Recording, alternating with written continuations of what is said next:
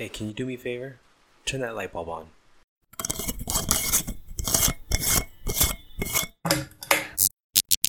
There we go. That's perfect. Let's wake these people up. Hello, fellow listeners. Welcome to Food for Thought, where we inspire you to think and feed you knowledge that can be applied to your everyday life. I'm your host, Juan Cruz, and we have here today with me, Rebecca Vasquez, right? That's how you pronounce it? Because I know a lot of people say Vasquez. Yes. And you're probably like, no, idiot, it's Vasquez. Yeah. So now the reason why I wanted to have you here today is because you're young. And how old are you now? 22. So you're 22. So there's so many people that are 22 years old right now looking for romance, looking for love. They're looking for all kinds of things. So Yeah.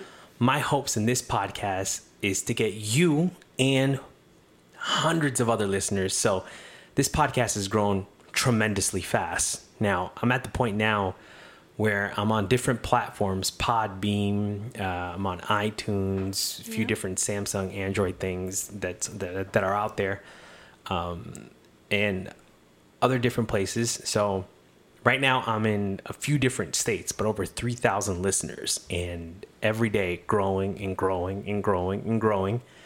Every time I hit refresh, it's always like, Someone new. 10 more, 20 more, So a lot of people are asking me, because we did the one with this one guy as far as time management. And at the end, I told him that I was going to be speaking about romance or love. And a lot of people immediately were like, Juan, you got to put the next one up for romance and love. And I got so many people to come and say, you got to put the next one. You got to put the next one. So many young guys at the barbershop that constantly hear me talk about love, and they're always so interested. So for that reason, I wanted to have somebody young on here, somebody who has questions towards these things. Now, I find myself a big expert in love. The reason why I find myself a big expert in love, I've read a lot of psychology books, a lot of sociology books, a lot of religious books, from what it says in the Quran, what it says in the Torah, what it says even in the Bible. So I've gone everywhere looking for this concept of love. What is love? I looked at history. I looked at science, what science says about it. And I took a little bit of everything and meshed it all up together, because me and my wife went through a crisis. Now, we went through this crisis in our marriage. And in this crisis, I noticed that I didn't know how to love, and because we always you go into you want to get married, and when you want to get married, you want the perfect guy, right? Oh yeah. Yeah, you want definitely like a tall guy, blonde hair, blue eyes, all chiseled up with his jaw, and when he chews gum, you see the jaw moving and it looks all cute from the side. This is what you look for in a guy. You look for this. And many other girls do too.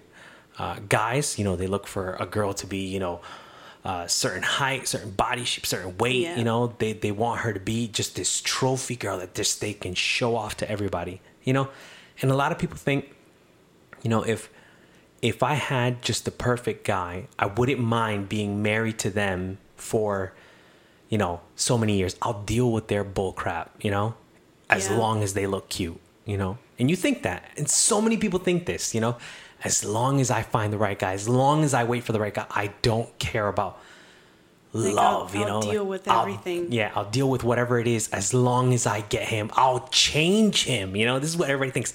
I'll change him. Mm-hmm. I swear to God, I'll change him. I'll do whatever it takes to change him, or I'll adapt to him, as long as I get that pretty face, Guys and girls think this.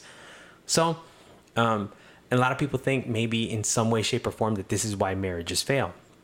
So, and I was in a way kind of one of those guys. I got a beautiful wife, and I was like, oh yeah. I was like, oh my God, I hit the check box. I'm good. I'm gonna get this. I have this gorgeous wife, and I thought that I would be able to do this in a way, and that no matter how bad she is, no matter how much of a brat she hasn't grown up, I don't care. I'm gonna deal with it.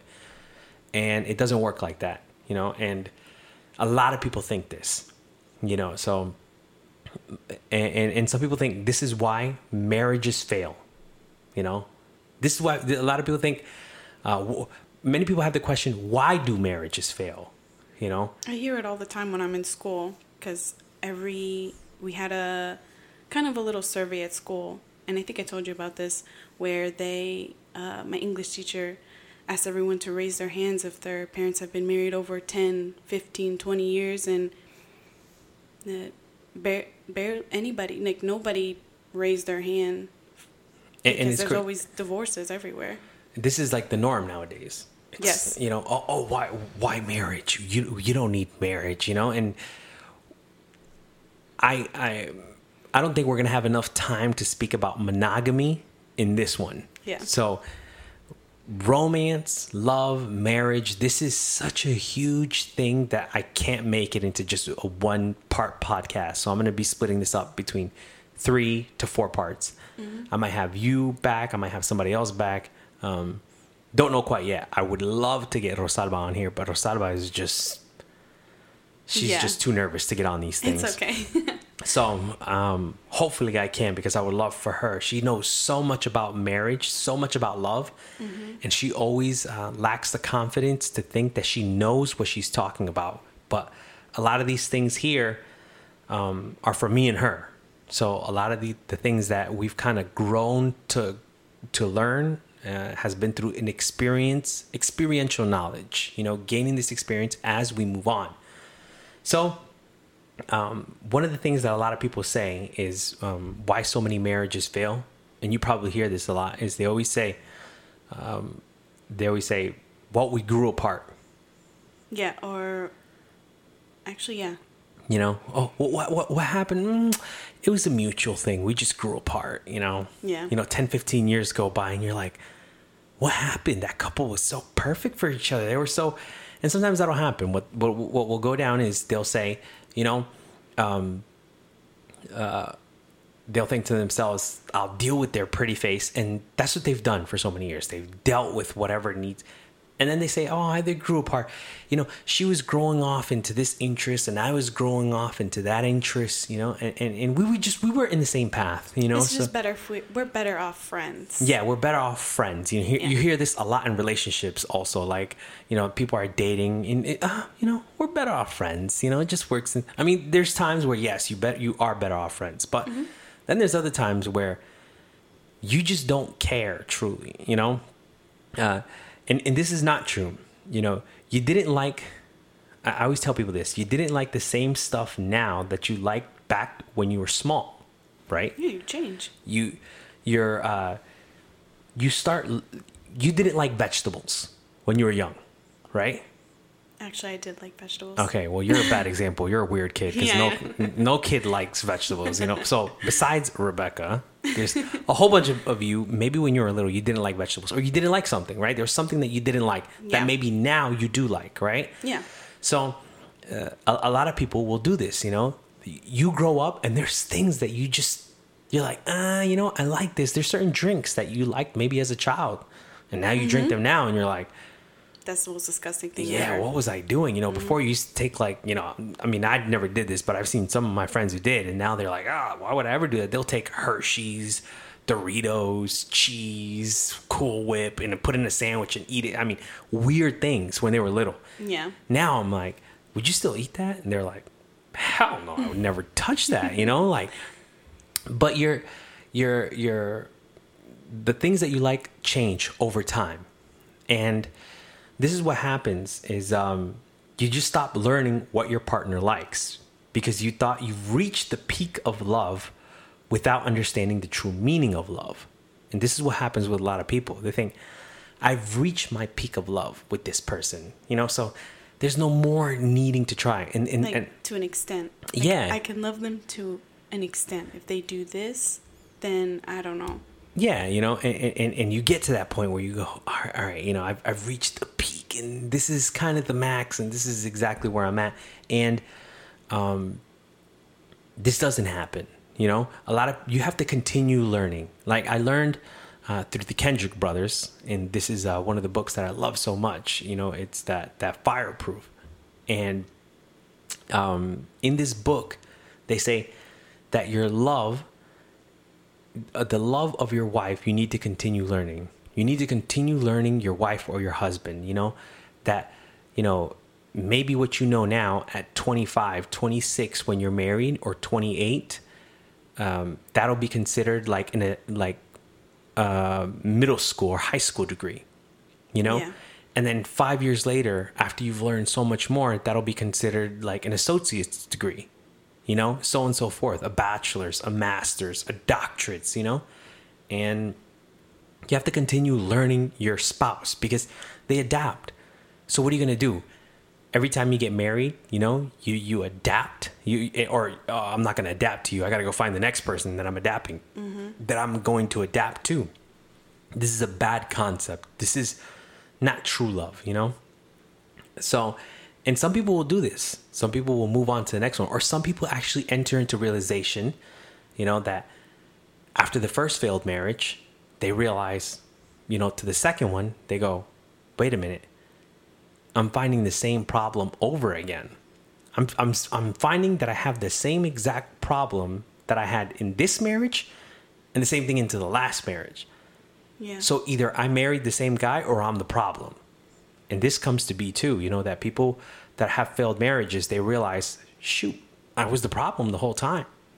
And the reason why their second marriage tends to succeed and grow is because they don't have, they've learned that they've become the problem, that they were the cause of this problem, that the reason why this person used to get so angry is because you were such a brat. And then they realize I need to change who I am. That's why second marriages tend to be so much more successful than the first marriages. Yeah. Sometimes people will go up to third. If you're getting to the third and fourth marriage, well, you got a lot of baggage and issues that need to be changed. So this is something that tend to be why marriages fail, So another thing that I've seen that a lot of people have a problem with is they don't truly understand the depth of their words when they make their vows. So if you see, a lot of people when they make their vows, they say through the good times and the bad, through sickness and health, for richer or for poorer, Yeah. That those vows, when people tend to make these vows, or you come up with your own vows, sometimes they say vows that sound beautiful, they look beautiful, and oh my God, it sounds nice. But the problem is that you're marrying somebody who's still a child, right? Because a man says what he's going to do, right? And he does it.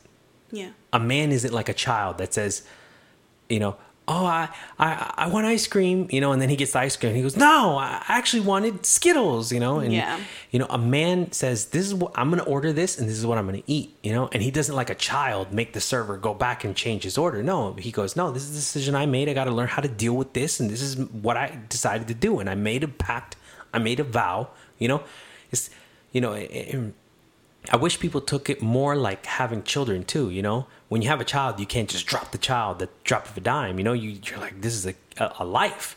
Yeah. People don't look at marriage the same way, and this tends to happen in the same thing.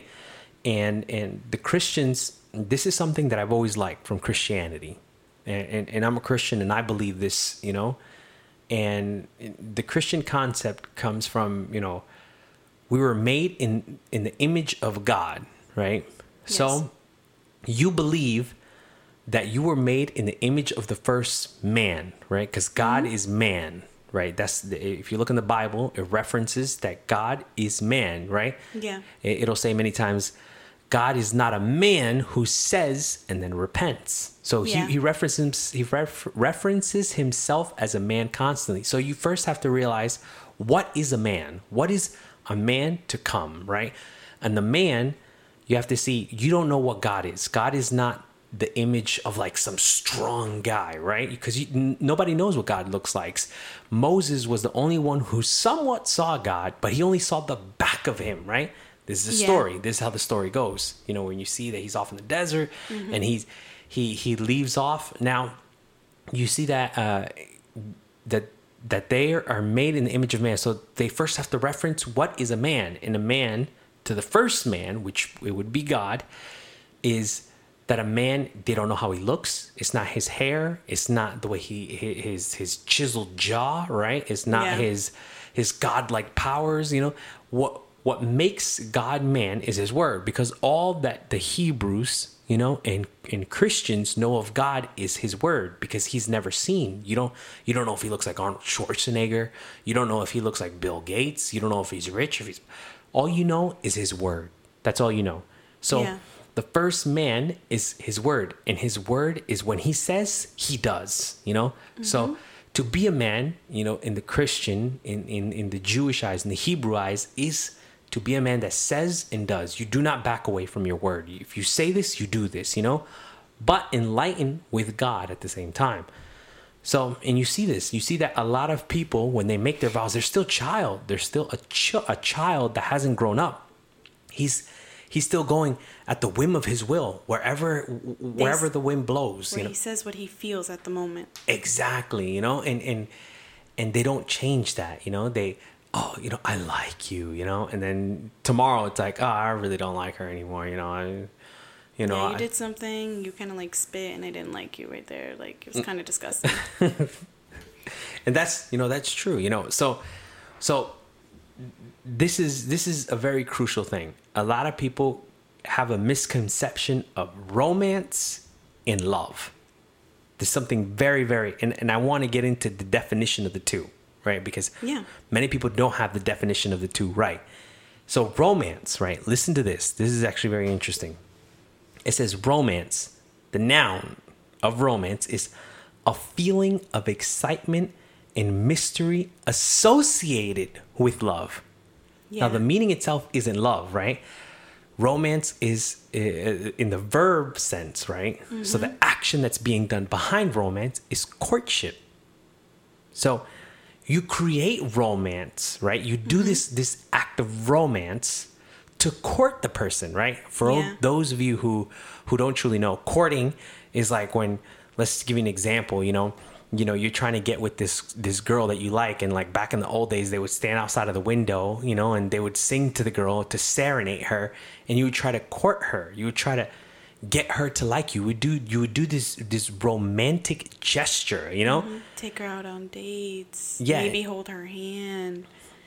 Small little gestures like that to make her like you. Yeah, and a lot of people they don't. They get this misconception of what love and romance is.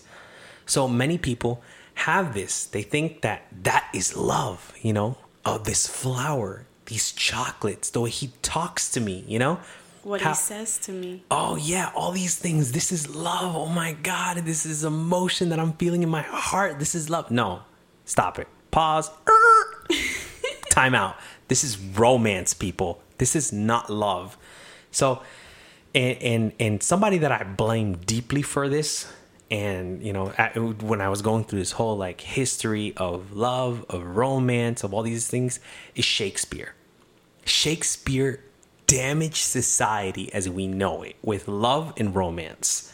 And the reason why I say this is because now Shakespeare, right, to give you a time reference here, Shakespeare was born in 1564 and he died in 1616, right? Yeah. Now, do you know where romance comes from? No, I actually don't. This is interesting. Check this out, right? This is what I was doing, when I was kind of going through this whole trying to find out what is romance.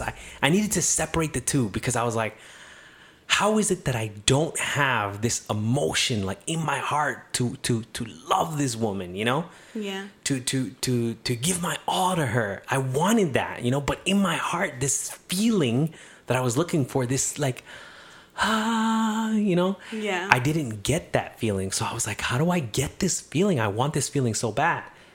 So of course I had to go and look up everything. I was like, I have to go to the root of things. In order for you to fix the problem, you can't fix it artificially, right? Cosmetically from the outside. You need to open up, right? A surgeon needs to open up and fix what's inside to have, usually if there's an exterior problem in medicine, it's usually an interior problem. So the same thing with love. I was like, I have to go to the root of things. So listen to this. So romance, right? The word originally stems from the Latin word romant, which meant in the Roman manner. When the Romance languages, French, Spanish, and Italian, when they were derived from Latin, the word itself was borrowed, but the meaning altered to reflect the new language. So it meant French, or the vernacular language of France, right? So the dialect of France. Yeah. So when all these countries in Europe, they all spoke Latin. Now, what they did was to create this dialect, right? This way of talking. They created France, these three different languages, French, Spanish, and Italian. They created these three languages. And these three languages were created in like a vulgar version of Latin, right? So Yeah. French was a vulgar version of Latin, right? So if you can look this up on Google, anywhere. The different places that'll give you the history of different languages.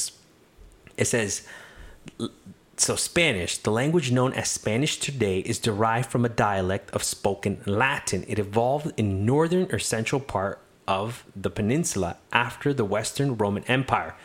Now, this was in the 13th to 16th century, right? Yeah. So this is still around this time frame of Shakespeare that these languages were created, right? So you think of French, you think of Spanish, you think of Italian, the same thing with Italy. Italy was also created around the 4th century. So these were vulgar languages created to speak Latin. So it's like, if they're Spanish, then there's like a dialect of Spanish, maybe like, this like Dominican lingo, Dominicans always have like these weird way of talking. That's the vulgar language of Spanish. So Latin had the vulgar language, which was French, and it was Romance, which was a Romance language. So this is where the word romance comes from. It comes from this language, this vulgar way of talking, this dialect of speaking a certain way. This is where the word romance comes from.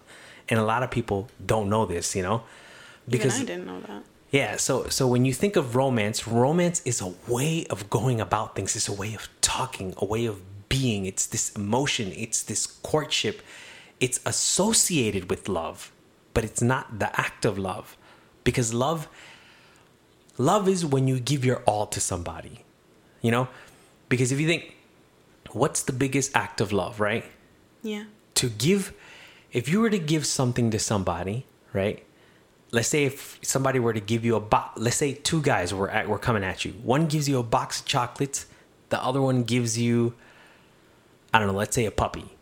Yeah. You're like, wow, the puppy, that was cute. But then let's say this other guy goes all out and he decides to buy you a diamond ring. Then you're like, wow, that was an even bigger act of love. Yeah. Right? Then the other guy decides to go, well then shoot, let me make a vow to her. A promise that I will be there for her the rest of her life. Wow, you say, an even bigger act of love. Yeah. But then this guy says, let's say guy B, says, you know what? I'm going to give you my life. The promise that I will forever be devoted to you, my life, my being, that if a bullet flies through, I will jump in front of that bullet to save you. What bigger act of love? Because deep inside, we want to give what we most prize, right? What do you care about more than anything in your life, Rebecca? Me. Your life, right? Yeah. You care. You. Me. It's all about you. But when somebody's willing to give the me up, when they're willing to give up me for you, Yeah. that's the biggest act of love. And I think that that's what everyone is searching for. Everyone is always looking for that, for someone to give them their all. But it's like, and especially people my age that don't know how to give their all, because they think that their all, like you said, is to a certain extent. But when it comes to things that, like dealing with issues, their personal issues, their baggage or anything like that, it's too much. It's too much. I can't deal with that. And I think that that's why there's so many people struggling my age to find someone to be devoted to be in a relationship with, because no one wants to deal with that. No one knows what love really is, which is to give life. Yeah, and a lot of people get this misconception, That's the biggest act of love that there is to give your all to somebody, to give. But we've gotten it confused because Shakespeare, like I said, Shakespeare destroyed this, because up until this 13th to 16th century, right? 14th, 15th, 16th century, everybody knew the true meaning of love because the language of romance was not created yet. This word of romant was not created yet. Romance was not created. So love was known. The true act of love was known up until that time. Christ, right? This had brought a lot in. Christ had brought in this act of love, right? Yeah. And a lot of people up until this point, even before that, to give your life to somebody, right? Mm-hmm. This was known up until the 14th, 15th, 16th century. This act of love was known. Then Shakespeare comes along, and Shakespeare takes this romant, right? This romance language, this vulgar way of speaking, this Romeo, oh Romeo, wherefore art thou Romeo, Mm-hmm. He takes this and he catapults it into this epic story of Romeo and Juliet, right? Yeah. And people fall in love because for the first time ever, Shakespeare did something that nobody did. When you used to watch a play back in the day, that play that was watched, it was only all comedy. There was no mixture of romance and comedy. Now you see like Monster-in-Law, right? With Jennifer Lopez and this other guy. I don't know. Yeah. It's like a movie of comedy and love. And drama, just everything. Yeah, action. There's a whole bunch of things moving along. But back in the day, it was, if you were watching a theatrical play, it was only comedy. Or it was only love. Or it was only fighting. Or it was only a certain thing. Yeah. Or only drama. Shakespeare does something that nobody does. And this is why romance was made so beautiful. Because he makes a theatrical play that's romance, action, comedy, drama, love. Everything in one. And everybody goes, wow. Yeah. And they take this moment of death. This moment of giving where Romeo does the act of love. In which society saw the act of love because they still knew what the act of love was in that time. But Shakespeare does the act of love.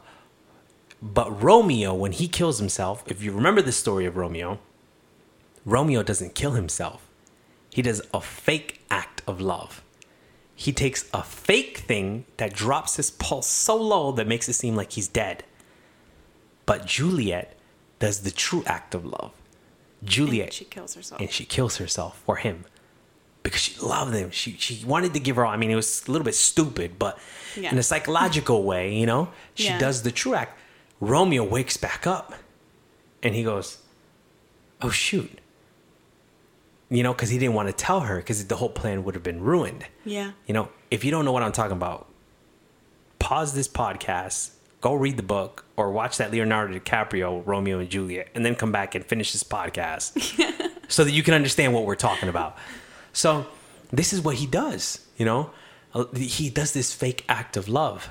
So we continue on with this, and you see Shakespeare begins to destroy everything. He begins to show love is really romance. Because what does he show with Romeo and Juliet? It's all about talking. It's all about the way he speaks to Juliet. It's these acts of romance that he's doing. And he shows that this is love. So Shakespeare takes this love and he begins to change society. He flips it. He does a 180 degree turn. He makes you turn the whole other way and you forget what romance is at that point. Mm-hmm. So this is what I think more or less kind of brought us into this this act of love that destroyed everything. So now courtship.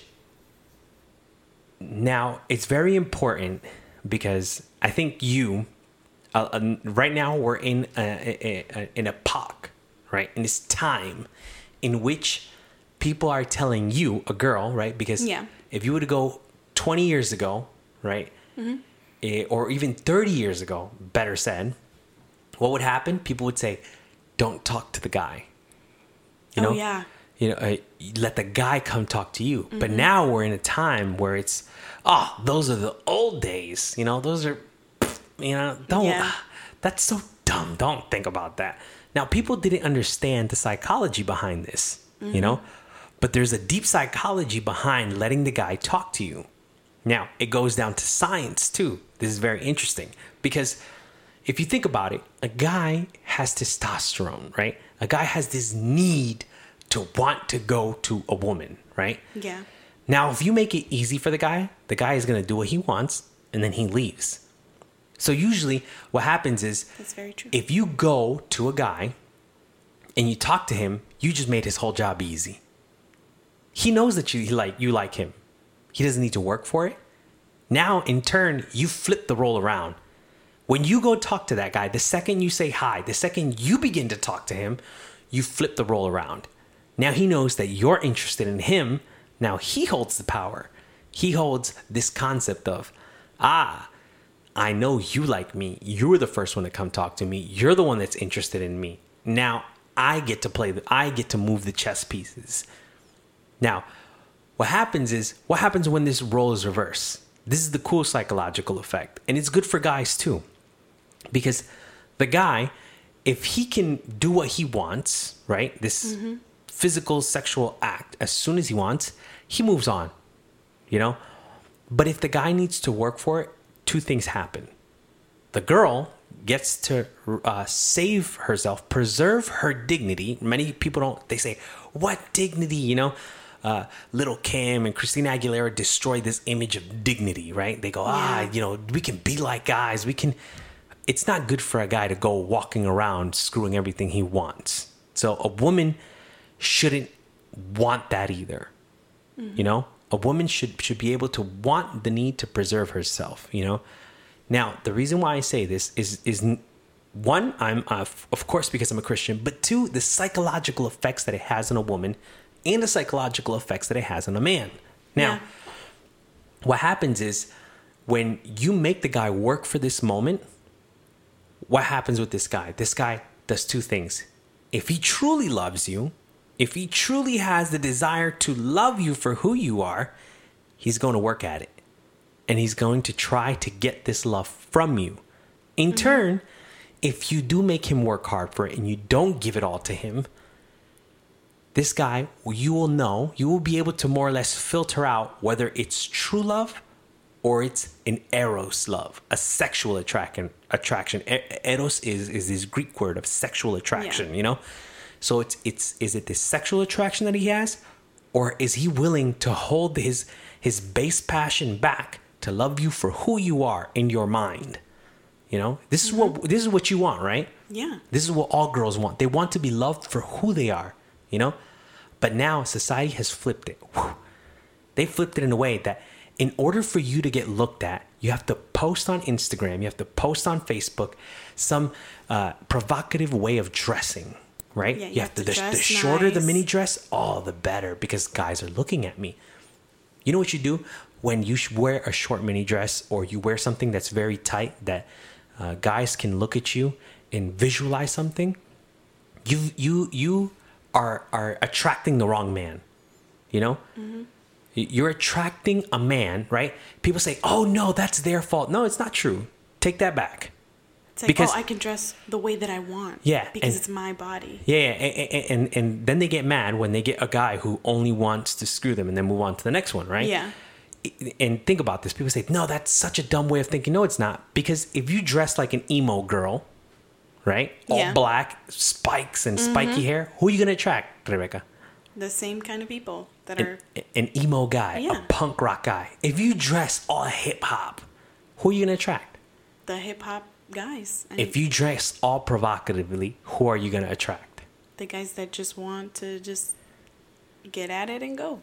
Exactly. This is a psychological thing, And then many girls wonder, but I don't get it. How come my relationships don't work out? Because you dressed provocatively and you attracted a guy who just wanted to do something with you. Yeah. Maybe that wasn't your intention. And this is what society has misinformed us. Maybe this wasn't your intention, but this is what you're attracting without you knowing. So it's very important, you know. And it's funny because a lot of girls will go to an extent to find this love, any kind of love that they can get. And that's why a lot of girls dress provocatively too. I feel I know that some girls dress that way because that's the only type of love that they can get. Because let's say they've tried to find a decent guy or anything. And it's funny because many guys don't want to work for it because of past relationships, because the girl hasn't given them their all, because it goes both ways. And I really like that part with dressing provocatively, because I am a girl, and it's like a very controversial thing, because of this whole movement that's going on. But I also like it because it shows that us girls need to have this dignity. We need to be, we need to preserve ourselves, because we want to find somebody who loves us for who we are. We don't need to dress a certain way. We don't need to be a certain way. And that's how we find this guy who's willing to do everything. And then I see that, I fell into that too, where my experience where I would do anything and everything for a guy to love me. But now I'm like, you know what?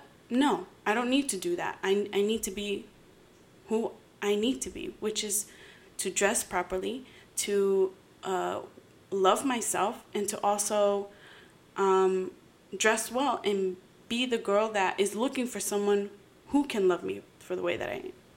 Yeah, and this is very, very good, because there's this way of looking for love is very dangerous, because you find yourself in a circle, and you don't know that it's you that puts yourself into this circle of depression, because you do this once, twice with a boyfriend, 3 times, 4 times, 5 times. If you're going on to 3-4 times with, and you probably hear this a lot, where girls will say, I always find the same type of guys. Why do I always find guys that hurt me? Yeah. Stop to think about this. Whoever's listening to this podcast, girls, guys, because guys go through this too, but guys are too proud. I hear this a lot in the barbershop. I'm cutting guys all day long, so I hear this all the time with guys. They'll say to themselves, why do I always find myself in this situation?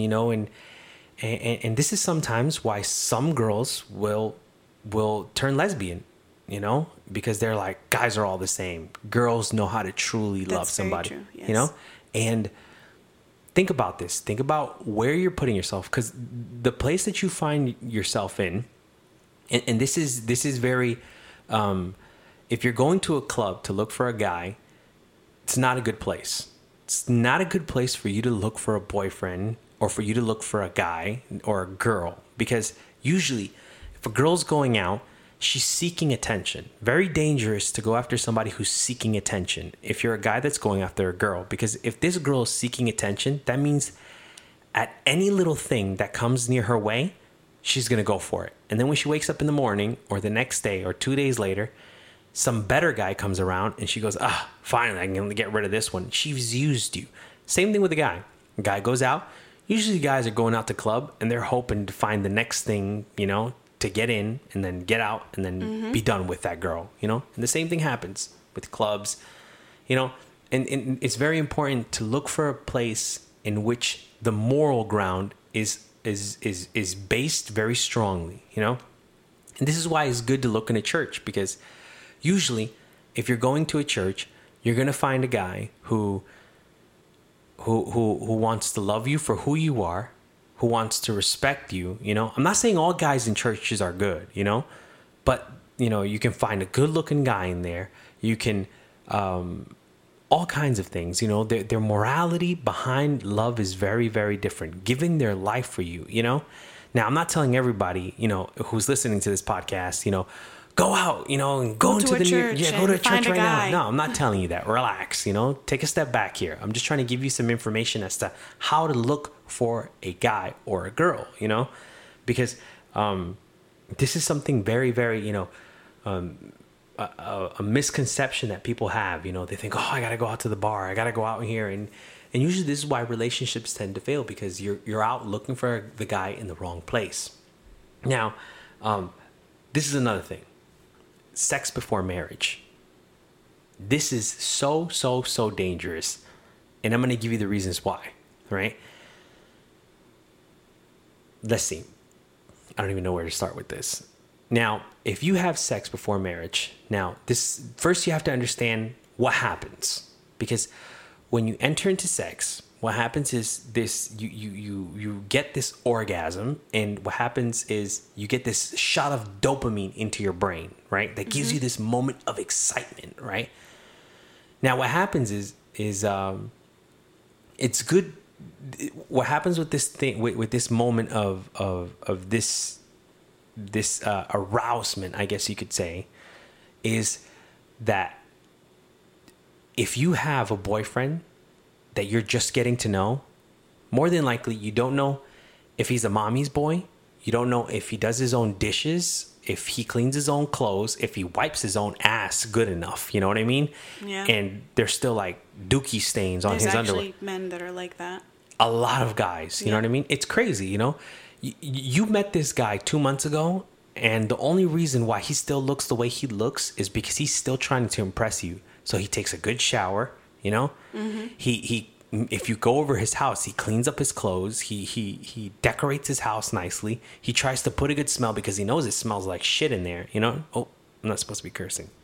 So, I got to go back there. But it's true, you know? And you look at these different things, and what happens, you know?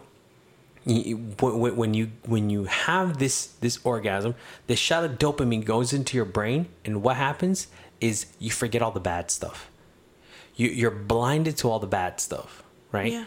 When you're a person that gets high and you get this chemical balance into your brain that shoots you, that gives you this excitement, do you think a person that's having cocaine, that's addicted to cocaine, do you think they see all the problems? Oh, no. They don't see none of the problems. That's why people have to try to do interventions. And even at that, interventions most of the time don't work, you know? Because these people are so blinded to all the problems in their life. Weed, you know, a person who's addicted, who has gluttony in their life, who's addicted to food, who, you know, you tell him that he's going to die. You know how many people that are like 600 pounds out there, you know, and I don't judge them, but there's 600 pounds out there and they're at the point of death. They're at the point that they're going to die, and the doctor is telling them, you're going to die. And guess what? They still keep eating. They can't help it that they've had a connection with food. And if you listen to a lot of these stories, they'll say, oh, my mom died and my only support was food. And some people probably think this is funny. They go, oh, that's so funny. These fat people. Like, how could they do that? That's so weird. Their mom will die, and then they looked for comfort in food, which gave them this excitement, this feeling of comfort. You know, and you hear that a lot with people who are overweight. They get this feeling of comfort. This is what happens with sexual attractions. And this is a big, big problem because when you get that shot of dopamine, when you get this high from that moment that you had with that person, you're blinded to all the problems. And what happens 3 years down the road when you get married, or you decide to move in with this person, or 2 years down the road when you move in, and then this excitement has worn off, you know, because you've become immune to this arousal, attraction, this orgasm. You've become immune to it. So now you've gotten to know this person. And as you've gotten to know this person, you're like, I don't like this. And I can't deal with this. Where did this come from? This person was always like this. The problem is that you were blinded from that moment of arousal, that moment that you slept with that person. From that moment on, you were blinded to everything. But what happens when you're able to hold back that moment, this physical intimacy with this person? What happens is you're able to realize the flaws in this person. You're able to look over and go, oh my God. And then what happens is that sexual attraction gets dialed back. And then the same thing. It gets dialed back again when you see another flaw. And then you see that he doesn't clean and he's wearing the same socks 3 days in a row because you saw those same colors and you saw a little permanent marker that was matched on them. And you're like, this nasty guy has not washed his socks. Another dial back. You know, and it begins to happen. To next thing you know, you're down to zero and you're not sexually attracted to this guy and you don't even like him anymore. You know, you begin to realize the flaws in this person. This is what that moment of this arousal attraction. And the other problem that happens is I hate this. I hate that people don't stop to think about this one, you know? And I shouldn't think like this, but I shouldn't become judgmental, you know, but people don't stop to think because they'll say, well, how do I know if I'm going to like it in bed with this person? Or I can't devote myself if I haven't tried them out. Yeah. You know? And this is stupid. This is very, very, very dumb. How do I know if I'm going to like it? Oh my God, you know? No. Don't be dumb. Whoever's listening to this, guy or woman, you know, think about this very, very hard and very, very deep, you know? Because deep inside, and this is proven, there's people who have had, you know, this moment of attraction, this orgasm, this orgasmic moment, and some people have never even had a physical connection from their, right, let's say their lower parts, for parents or people who are listening to this with their kids around, right? Mm-hmm. I like to try to keep this clean because I've heard that there's a lot of people who will listen to this in the car with their kids, and so I want you to learn, but I want to keep it clean at the same time. So that's why I'm going to say this, you know, without using their lower parts, they have this orgasmic moment, you know? Yeah. And so and that's what you look for, you know, when you're going to have this moment of intimacy with this other person, you're looking for this moment, you know? That's what you're looking for. You're not looking to see if it feels great with her or it feels great with him, you know? No. Mm-hmm. What you're looking for is for that moment of high, right? With that person, that peak moment. And we all know what I'm talking about, you know? Yeah. That's what you look for, you know? So it's not about, let me be with them to know if I'm going to like them. No. Because that moment can happen without you two even touching each other. And there's proof, scientific proof of this. It's not that I make this up, you know? Yeah. So this is very, very bad, you know? You think, oh, how am I know if you're going to, by you loving them, by finding true love within this person, it'll happen. No matter how they look, no matter what happens, no matter which way it goes. No, just it's all the matter of the intellect, an intellectual attraction with this other person. So, and that's the sad part, is that a lot of people don't think like this, you know? Why? Because you know, the truth is, you know, for everybody who's listening to this podcast, you're seeking love. You know, we all seek to be loved. This is what everybody's looking for. You're seeking for somebody to love you exactly the way you are, you know, not to be changed, you know, and we spoke about this with Fernando and Leslie. Make this an internal decision, not an external decision, you know? Yeah. Make sure that when you do this, it's not because, you know, this is what this guy wants in you, you know? Both of you should be able to love each other for who the other one is. It doesn't need to be a physical attraction, you know? Mm-hmm. I mean, of course, it needs to be both. It needs to be an intellectual and a physical attraction between the two. Yeah. But it needs to be, I think, an even balance of the two. Yes. So, you know, I don't know what it is that you're seeking, you know, so. Well, for me, it's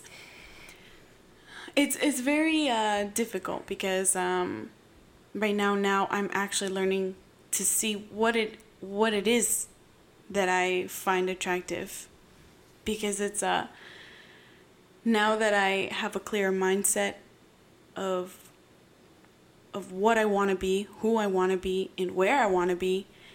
It's like now I'm looking for somebody who has the same morals as I do, because I am Christian as well. And I want to find somebody who believes in that, because I heard many times, especially since I am Christian, I hear that getting into a relationship with someone who doesn't have the same morals as you, there causes a lot of arguments, a lot of disagreements. Let's say I do get married to someone who doesn't have the same morals. How am I going to raise the children? The children need to be this way.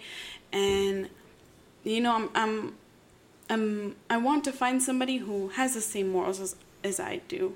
Also, like, as what I like the most about men is how open they can be, because I see that now when I talk to a guy, or when if I'm interested in them and I want to be friends, there's no they're not willing to be open. They're not willing to show this emotional side. And I see that it's sort of a man's attitude to not show their side of weakness.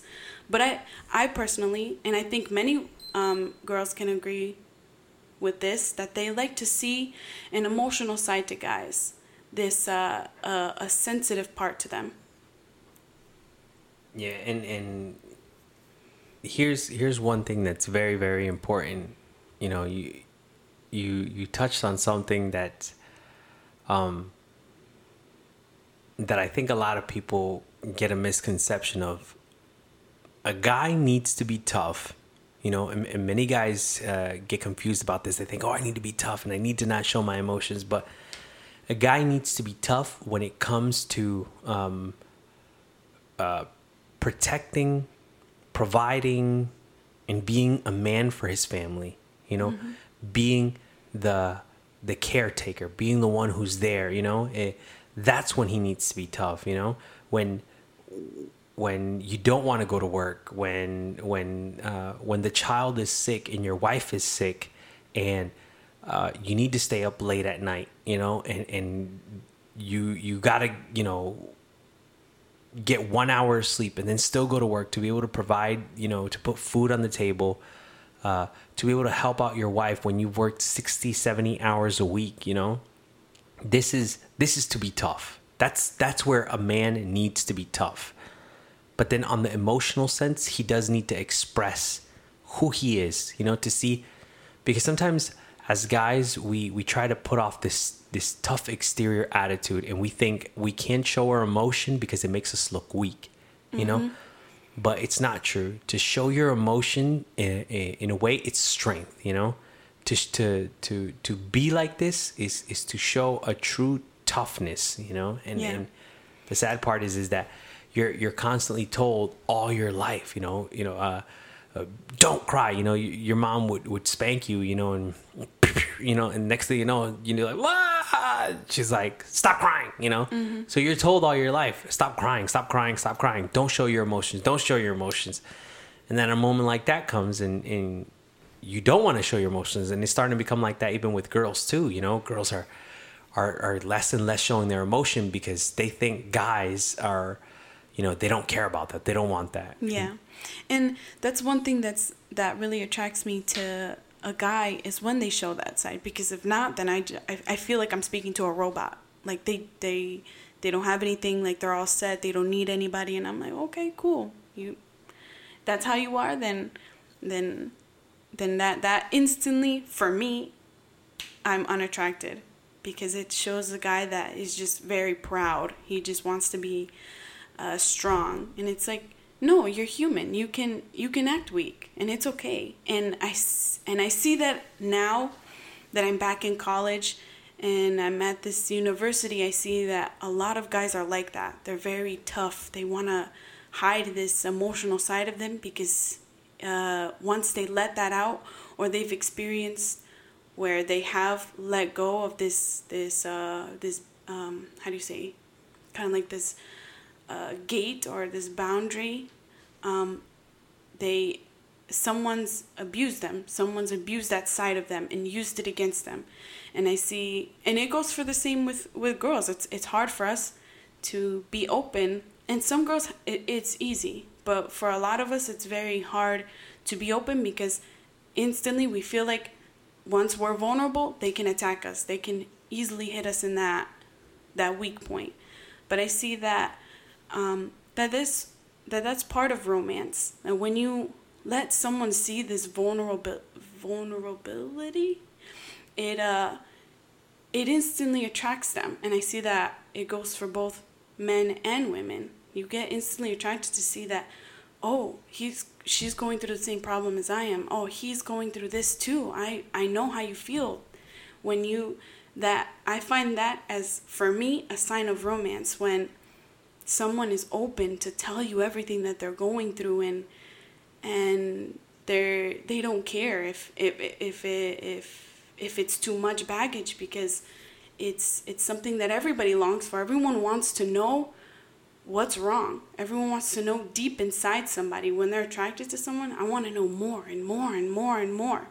And when they when that person opens up and lets them into that is, to me, that's my high feeling, where I'm like, wow, this person has let me enter into their most vulnerable state. Like, that instantly attracts me to a guy, when they're that vulnerable, when they're that open, because many guys aren't. And I think if there's any guy, if all the guys that are listening to this, to be open, to not be scared. It's scary to be open to somebody, because you're like, no, they're gonna hurt me with this, and they're gonna say this, and if we ever get into an argument, they're gonna put this back in my face. Well, if you really do like this person, then be open with them. And if you really do want to find somebody, because I know everyone is finding somebody to have this relationship with, to be married, be open. Because for girls, it's a way for us to feel like we're not alone, because that's also how girls feel, that no one understands. But when a guy can understand us, it's like we have a protector. It's like we have someone who understands, someone who knows us as well. Because a girl wants a guy to love her the way that she is. And when she is vulnerable and he accepts that, to me, it's an amazing feeling. Yeah, and for all the young people who are listening, people who might be in like high school, if you're desperately seeking love, be very cautious, because think about this. Whoever is listening to this podcast right now, if you're desperately seeking love, think about the relationship that you have with your father.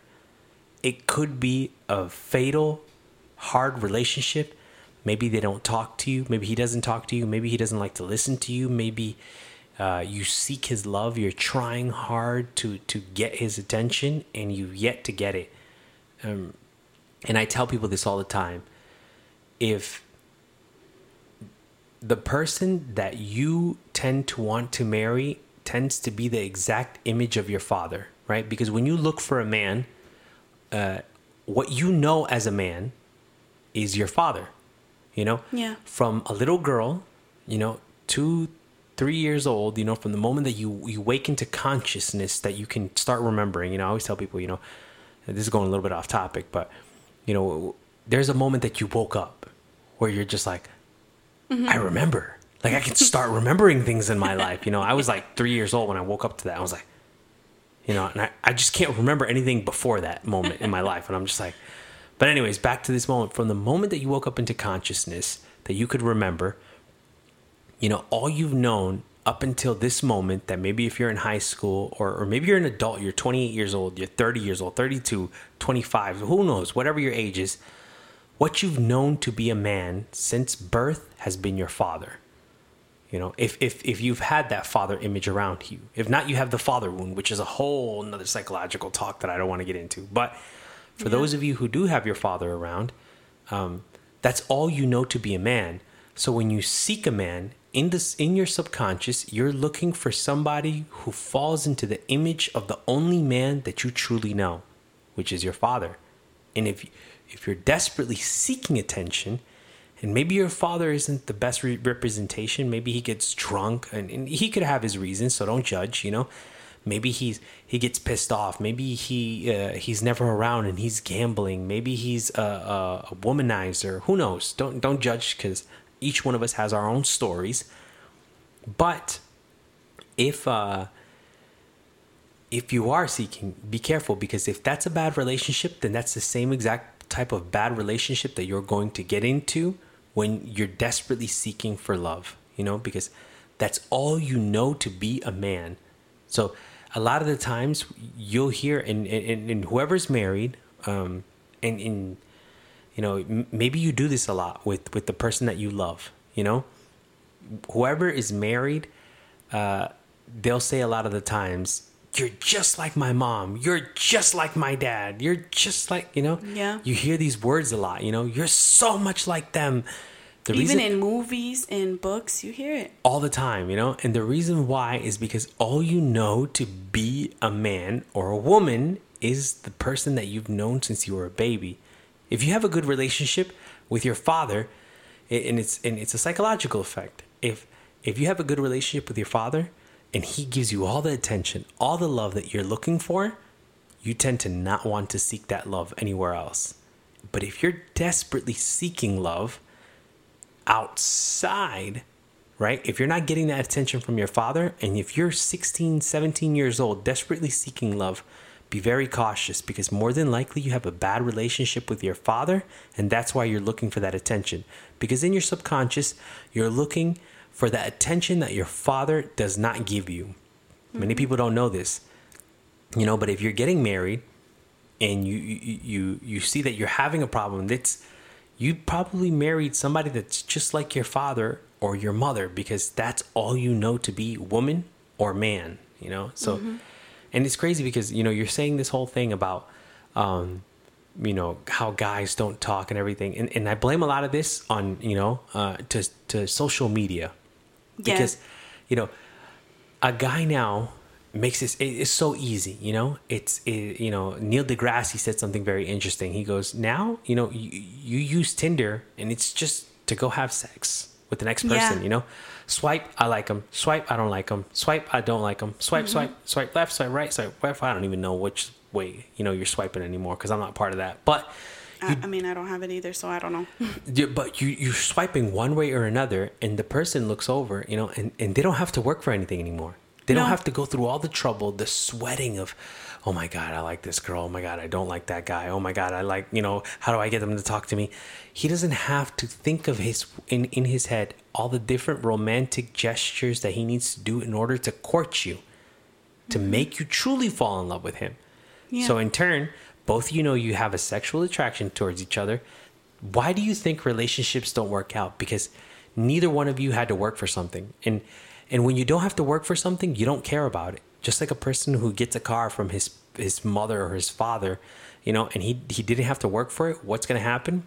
If he doesn't have to pay for it, when he crashes that car, he don't give what about it, Mm-hmm. So what does he do? He crashes it, and mommy and daddy pay for another one. So he crashes the next one. And you hear this story a lot. A lot of people who are the first, the firstborns, they tend to get their car given to them, and then they tend to crash it, and then they learn. And the next one, they're like, "Well, you got to pay for it, because I'm not making the same mistake again." And same thing with a relationship. If you don't got to work for that relationship, guess what? You're not going to care about it. So you're going to do what you want to do, and you're going to move on to the next one. Because I don't care if I break this girl's heart. But when you're invested into a relationship, and you see that you can break somebody's heart, and you've gotten to know them, and you see instead of seeing just an object, you see another human being. And when you see that human being, you look over and you go, damn, like I can't just mess around with this person's emotion. Yeah. I can't just going at every whim of my will, just whatever my base passion is to do whatever it is that I want with this girl or guy. I can't mess around with them, because I see a human, I see a person that has emotions, So if you're on Tinder and if you're on Facebook looking for somebody, guess what? This is a bad place to be looking, because not only that, the reason why a lot of these young guys don't know how to approach a girl is because, you probably see this a lot. A guy will somebody will comment on your picture, and then you see them in the store and they just turn away from you. Yeah. Like they didn't even know who you are. Like they mm-hmm. never even posted a comment on your picture.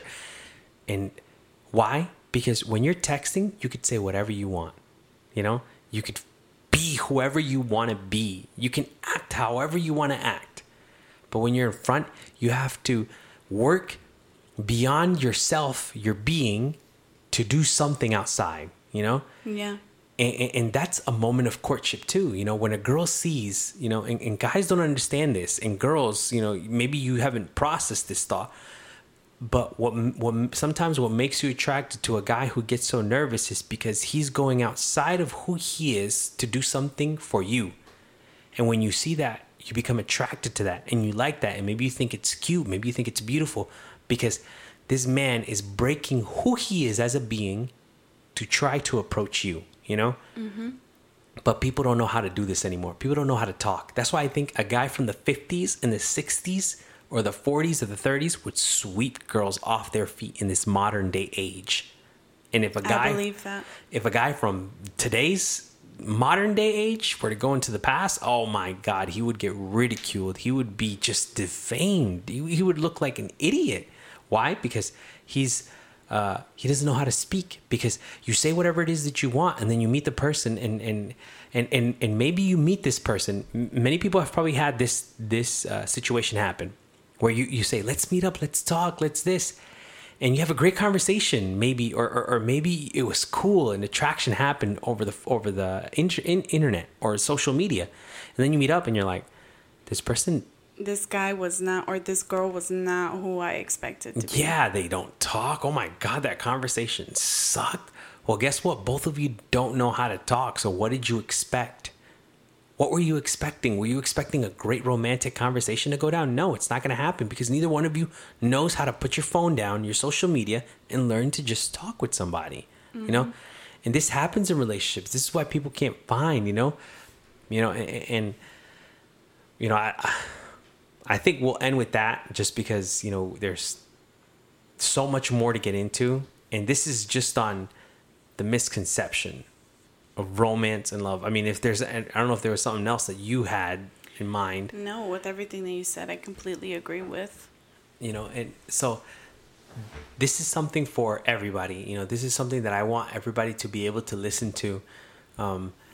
Even for parents, be very careful on the relationship that you live in front of your children, because you are giving them the image of what their future relationship needs to be, right? Because parents, if you're having a poisonous, hurtful, dangerous, bad relationship with somebody, and you're not married to them, and you have nothing to do with them, be very careful, because you're connecting a word that they've yet to put a definition to. I don't know if you know this, but if I were to ask you for the meaning of you use the word the many times, right? Yeah. What's the meaning of the? Well, I mean, isn't it used in front of an adjective, verb, noun? Yeah. If I were to give you the meaning, I don't know what the meaning is. If I were to say, give me the meaning of wood. That's kind of hard to, a meaning. You would have to describe it. Like the definition of wood, like in the dictionary. If I were to say, give me a definition to wood, what would it be? I have no idea. Yeah, what you know of wood is like a table. You know that it's like a tree, that it comes from a tree and it's a table. You've seen the action, that verb, that noun of wood. You know it in here through experiential knowledge. You know it in your head. I'm pointing to my head right now. A lot of you guys can't see this, but I'm like pointing at my head real hard, about to poke a hole in there. But you know through experiential knowledge what the word wood means, but you don't know its definition, If I were to ask you, I could do this with multiple people, because people don't believe this sometimes. And I tell them, I say, what's the meaning of this? So parents, very, very careful the relationship that you have in front of your children. Why? Because you're giving them the definition to that word that they were probably never going to look up, like I did with you with romance. Now you look over and you go, wow, romance and love. I never knew those definitions. I never knew the history. For the first time ever, you're enlightened. You're like, I'm not looking for romance. Mm-hmm. I'm not looking for this courtship, for flowers, for chocolate. That's a romantic gesture, to be able to court you, to then be able to love you. You can't. In order for you to love somebody, you have to truly know them. But the parents who are having relationships that are very poisonous, very horrible relationships, you're telling your child how What's the definition of that, of the word relationship? So they're going to go out and look for something. And when they get with a guy who's drunk or a guy who smokes weed all the time and doesn't get a job, you know, or a guy who lives for himself, in their brain, they're going to think that this is normal because all they've known to be normal was that relationship that you showed them.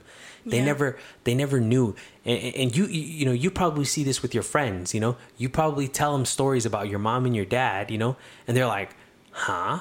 They're like, how are they even together? Yeah. Like, why? Or it's even just, like, people are just amazed that my parents have been married for like, 20, they've been together for 27 years. They're like, how do they do it? Because my parents aren't. And it's like, well, I mean, they learned to accept this part of them. My mom has learned to love the way that my dad is, to accept him, and my dad has done the same thing with my mom. Yeah, and that's the same thing with me. You know, my parents, you know, 30 plus years, I think, and they go, well, why?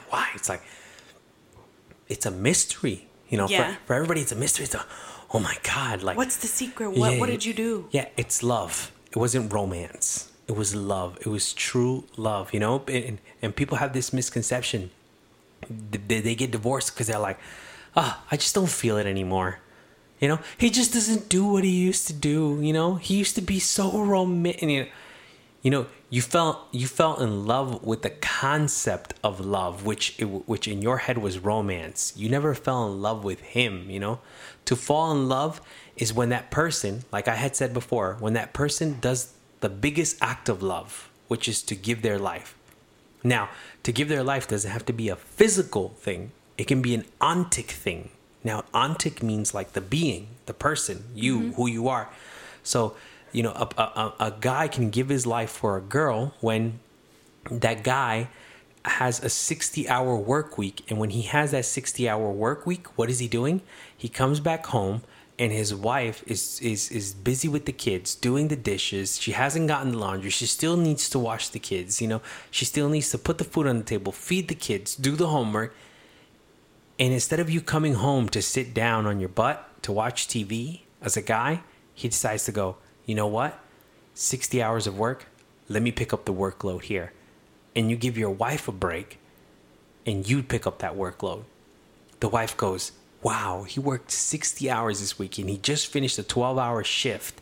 And now he's coming home to do that?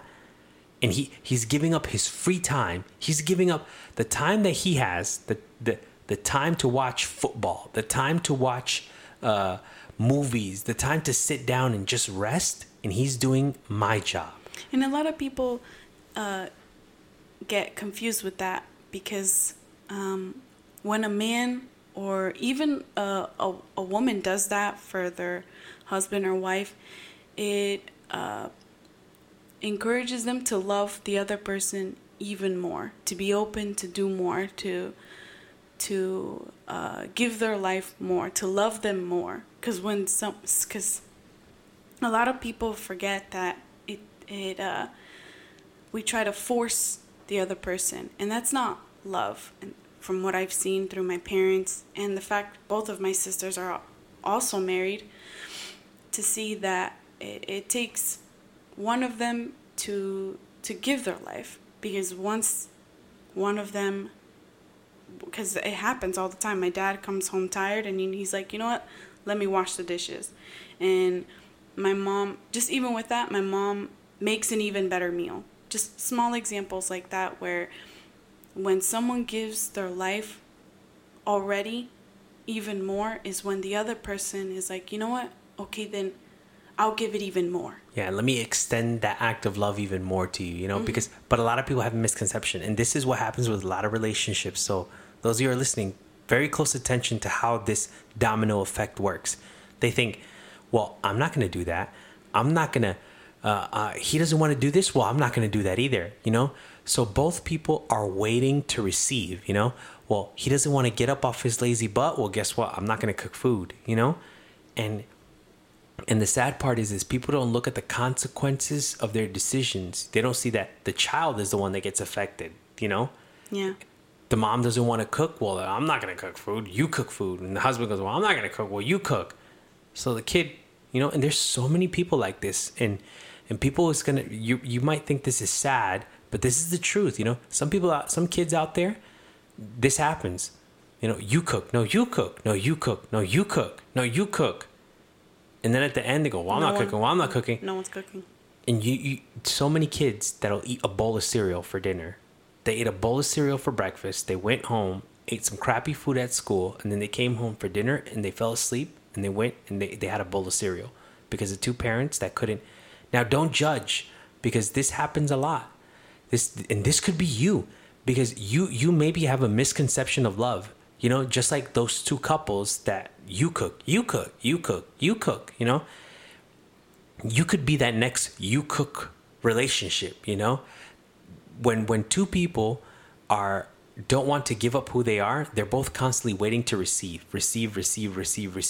And since both take. Yeah, and when both are waiting to receive, neither one's going to get anything.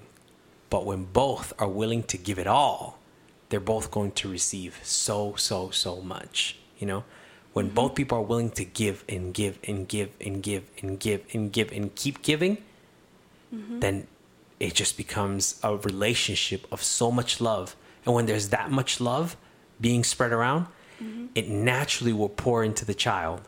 So the love that you're cooking for your husband, now that same love goes into the children. And the love that you're doing to help your wife, and now instead of the wife being grumpy and pissed off because she did so much work and her night has become hectic, now she's got a little bit more emotion in her heart that she can share with that child that night and not scream at him and be impatient with him, So this love that's being passed around eventually overflows to the point where it gets passed on to the child. Yeah. And a lot of people don't see this like this, because of this misconception of love, this not wanting to give your life. I don't want to die. I don't want to have to give my life, this act of love of giving my life for the other, So they think to themselves, I can't do that. Or I did enough. Yeah. Now it's their turn. Yeah, now it's their turn, But, and then some people don't even know what love is. This is why I wanted to have this podcast, because some people don't even know what true love is. Some people are listening to this right now thinking, or maybe they do this, but they don't know this consciously in their head right now. They haven't gotten the whole definition of their relationship, Many people are looking over and listening to this podcast and going, me and my husband truly love each other. And some people are going to listen to this podcast and are listening to this right now, and they're going, oh my God, that's why my relationships don't work, because I've been looking for love totally wrong. I've been looking for romanticism. I haven't been looking for a guy who's willing to give his life for me. I've been looking for somebody that'll do all the right gestures in life, And marriages fail because the romanticism has been gone. This moment of romance, right, of this Latin word, has been lost. This way of speaking. There's people, I always tell people all the time. Do you think that because some people will end marriages because he doesn't love me anymore, he doesn't kiss me, he doesn't do this, he doesn't do that, he doesn't do these gestures, and he's not the same guy that he used to be, Don't misconceive that, because what would happen with a guy who's in the middle of the desert, who's mute, speaks with sign language, and lives in a poor little shack, this little shelter that he built with wood and skin from animals, Do you think that he could have a beautiful love relationship with a woman? No. Why? Because... Oh, wait. He could. Yeah. Because it's not... I took that question wrong. Yeah, because he doesn't need... You don't need a flower. You don't need, it's... That man could have a great relationship with another woman because he would give her the act of love. He'd be willing to do anything for that woman. He'd be willing to give his own life. So in turn, a woman could love him. She doesn't need a rose from him because in the middle of the desert, no rose grows, right? She won't love him for his words because he's a mute man. She won't love him for the big house that he has because He's built his own house with a little small thing, a little tribe, a little tent, you know? But a woman can love him for who he is because he's given her the act of love to give his life for her.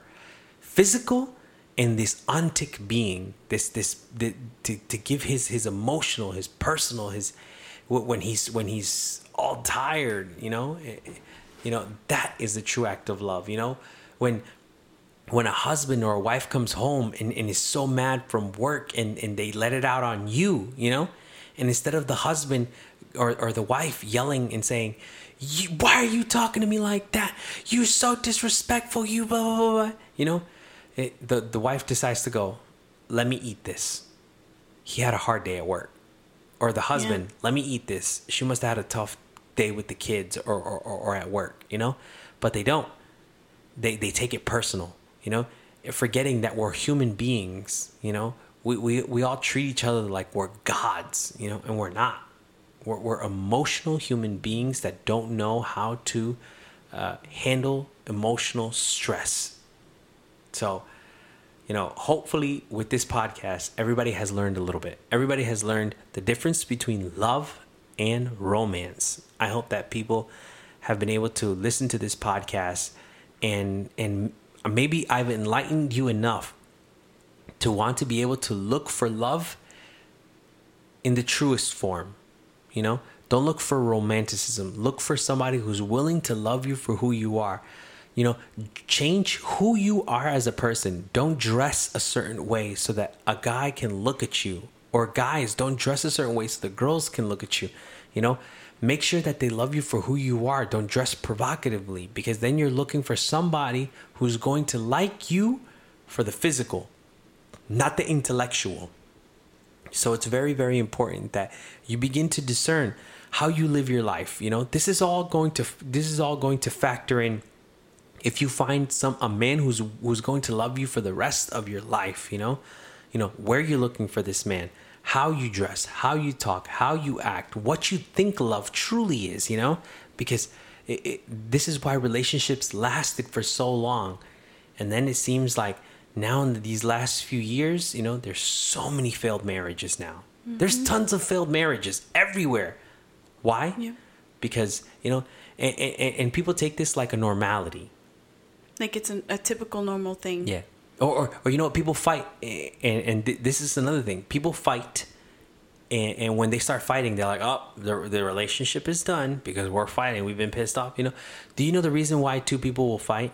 Two people who never talk to each other, who never see each other, who only spend 1 hour a day with each other, they're never going to see the flaw in the other. They're never going to see that moment when they scratch their butt and sniff it, or pick their nose and eat their booger, you know what I mean? Or I don't know, fart, you know, when you're sitting down on the couch and they got to sit there and smell that fart that they just blew up, you know, that makes you want to gag, you know? Yeah. You're never going to know all the bad stuff if you're never spending time with them. Usually couples, if you fight a lot, the reason why you fight so much is because you spend so much time with each other and you've gotten to know that person for who they are. And in turn, you can learn to love them for who they are, you know? Because I always tell people, you can't say you love somebody unless you know them. You can't say you love chocolate. You can't say you love chocolate. If you've never tried chocolate, how could you say you love chocolate? You can't. Yeah. You know, you need to get to know that one, what the texture, the richness, the sweetness of chocolate is, to say that I love it. And take your time. And take your time. Because it's not like you can just chew it up and just swallow it and be like, oh, I like chocolate. Yeah, you have to savor that moment of chocolate. The same thing with a couple. If you're fighting, more than likely it's because you're spending a lot of time. Don't take that moment and run away, because every couple, every relationship has problems, you know? And when the problem comes, you don't run away from it. A lot of psychologists have a misconception, and I don't like this, you know. The more and more I begin to study, the more and more I see that this is a bad idea. And I tell you from personal experience, and I've helped so many people within my church, and people take this like a joke. I tell them, you know, when we go and visit them at different houses, and people, it's not 99%, 90%. I've done this with multiple couples, you know. I tell them, as long as you want to make this work, this relationship will still work. No, but they don't want to be with me no more. They found somebody else to be with. I'm like, Yep. I promise you, as long as you want to make this work, this relationship will work. And it'll be more beautiful than it ever was. And people go, shut up. I don't believe it. It's never worked out before. Yeah. I've never seen it.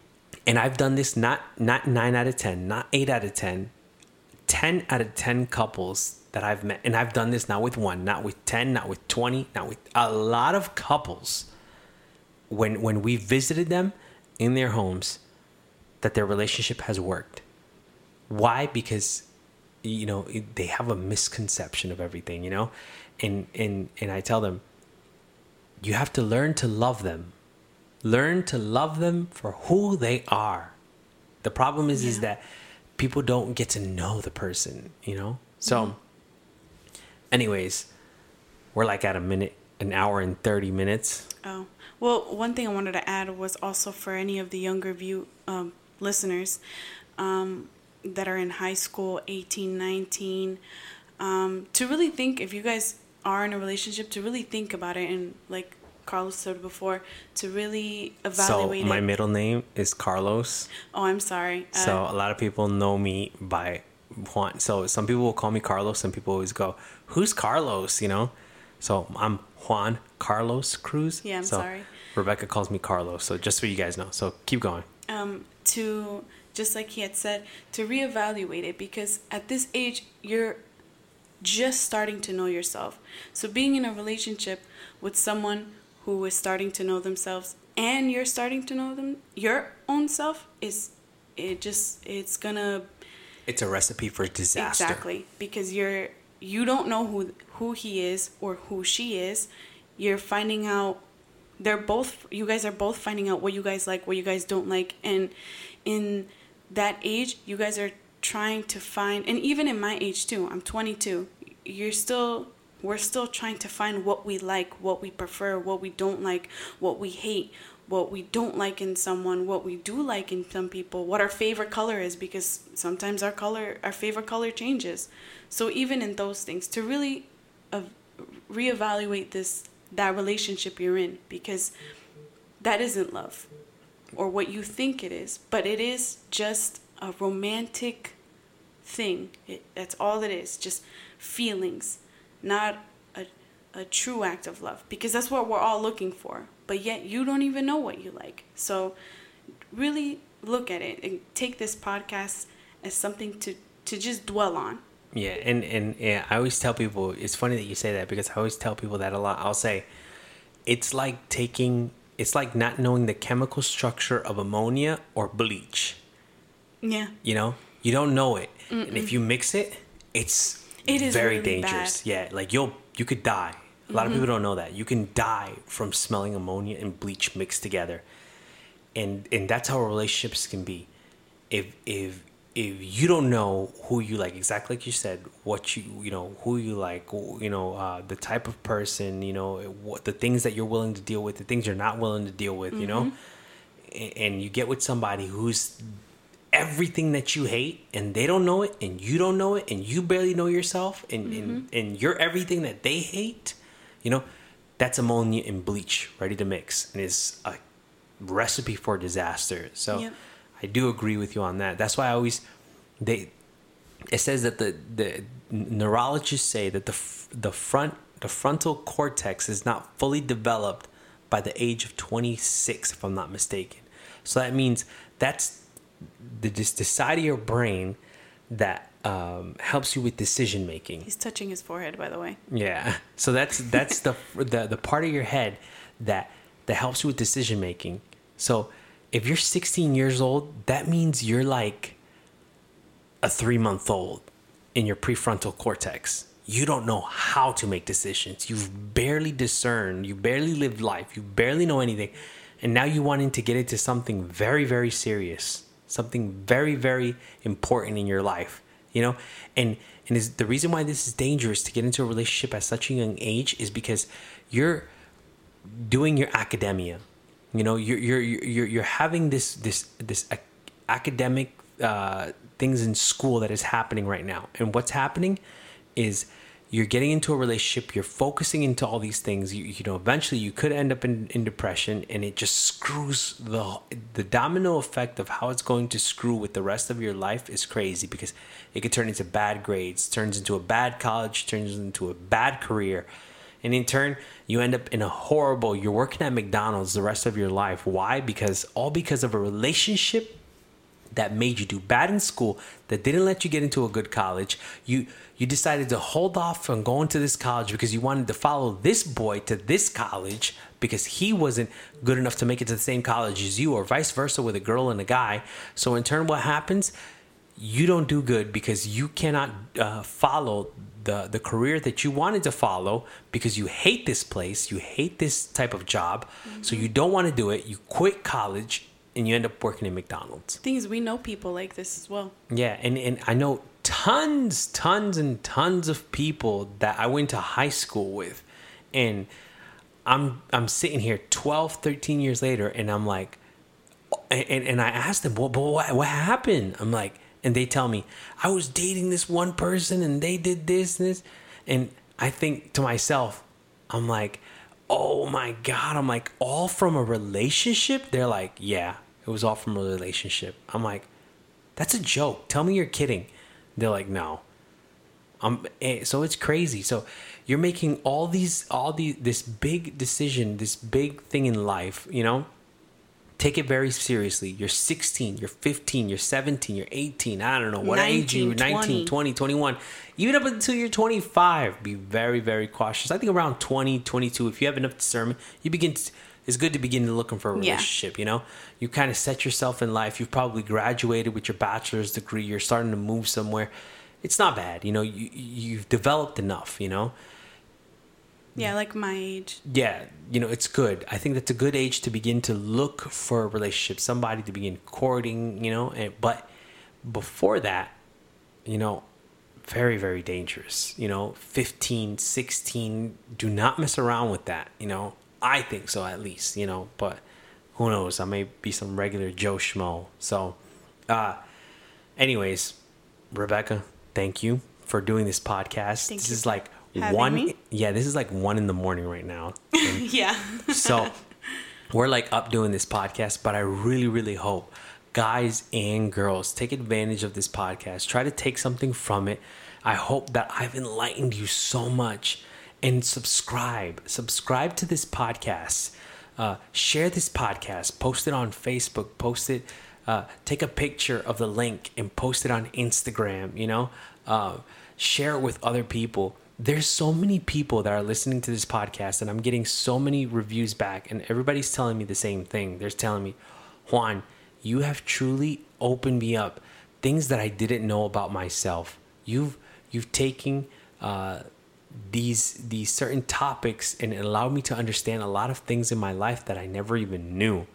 So you could help somebody with by listening to this podcast. You could enlighten them a little bit to see maybe something that they've never seen in their life. And the more you subscribe, the more this trends. The more you download, the more you listen to it, the more popular it gets. So share this podcast. You know, you'd be surprised how many people are listening to this, and this is growing so fast. So continue to share this podcast, not for my popularity. Do it for other people that can learn from this. You know, there's so many people that by listening to this podcast might take love, and you could change their whole life as you know it. So with that, thank you, Rebecca, for coming. Thank you. So we'll sign out with that. God bless.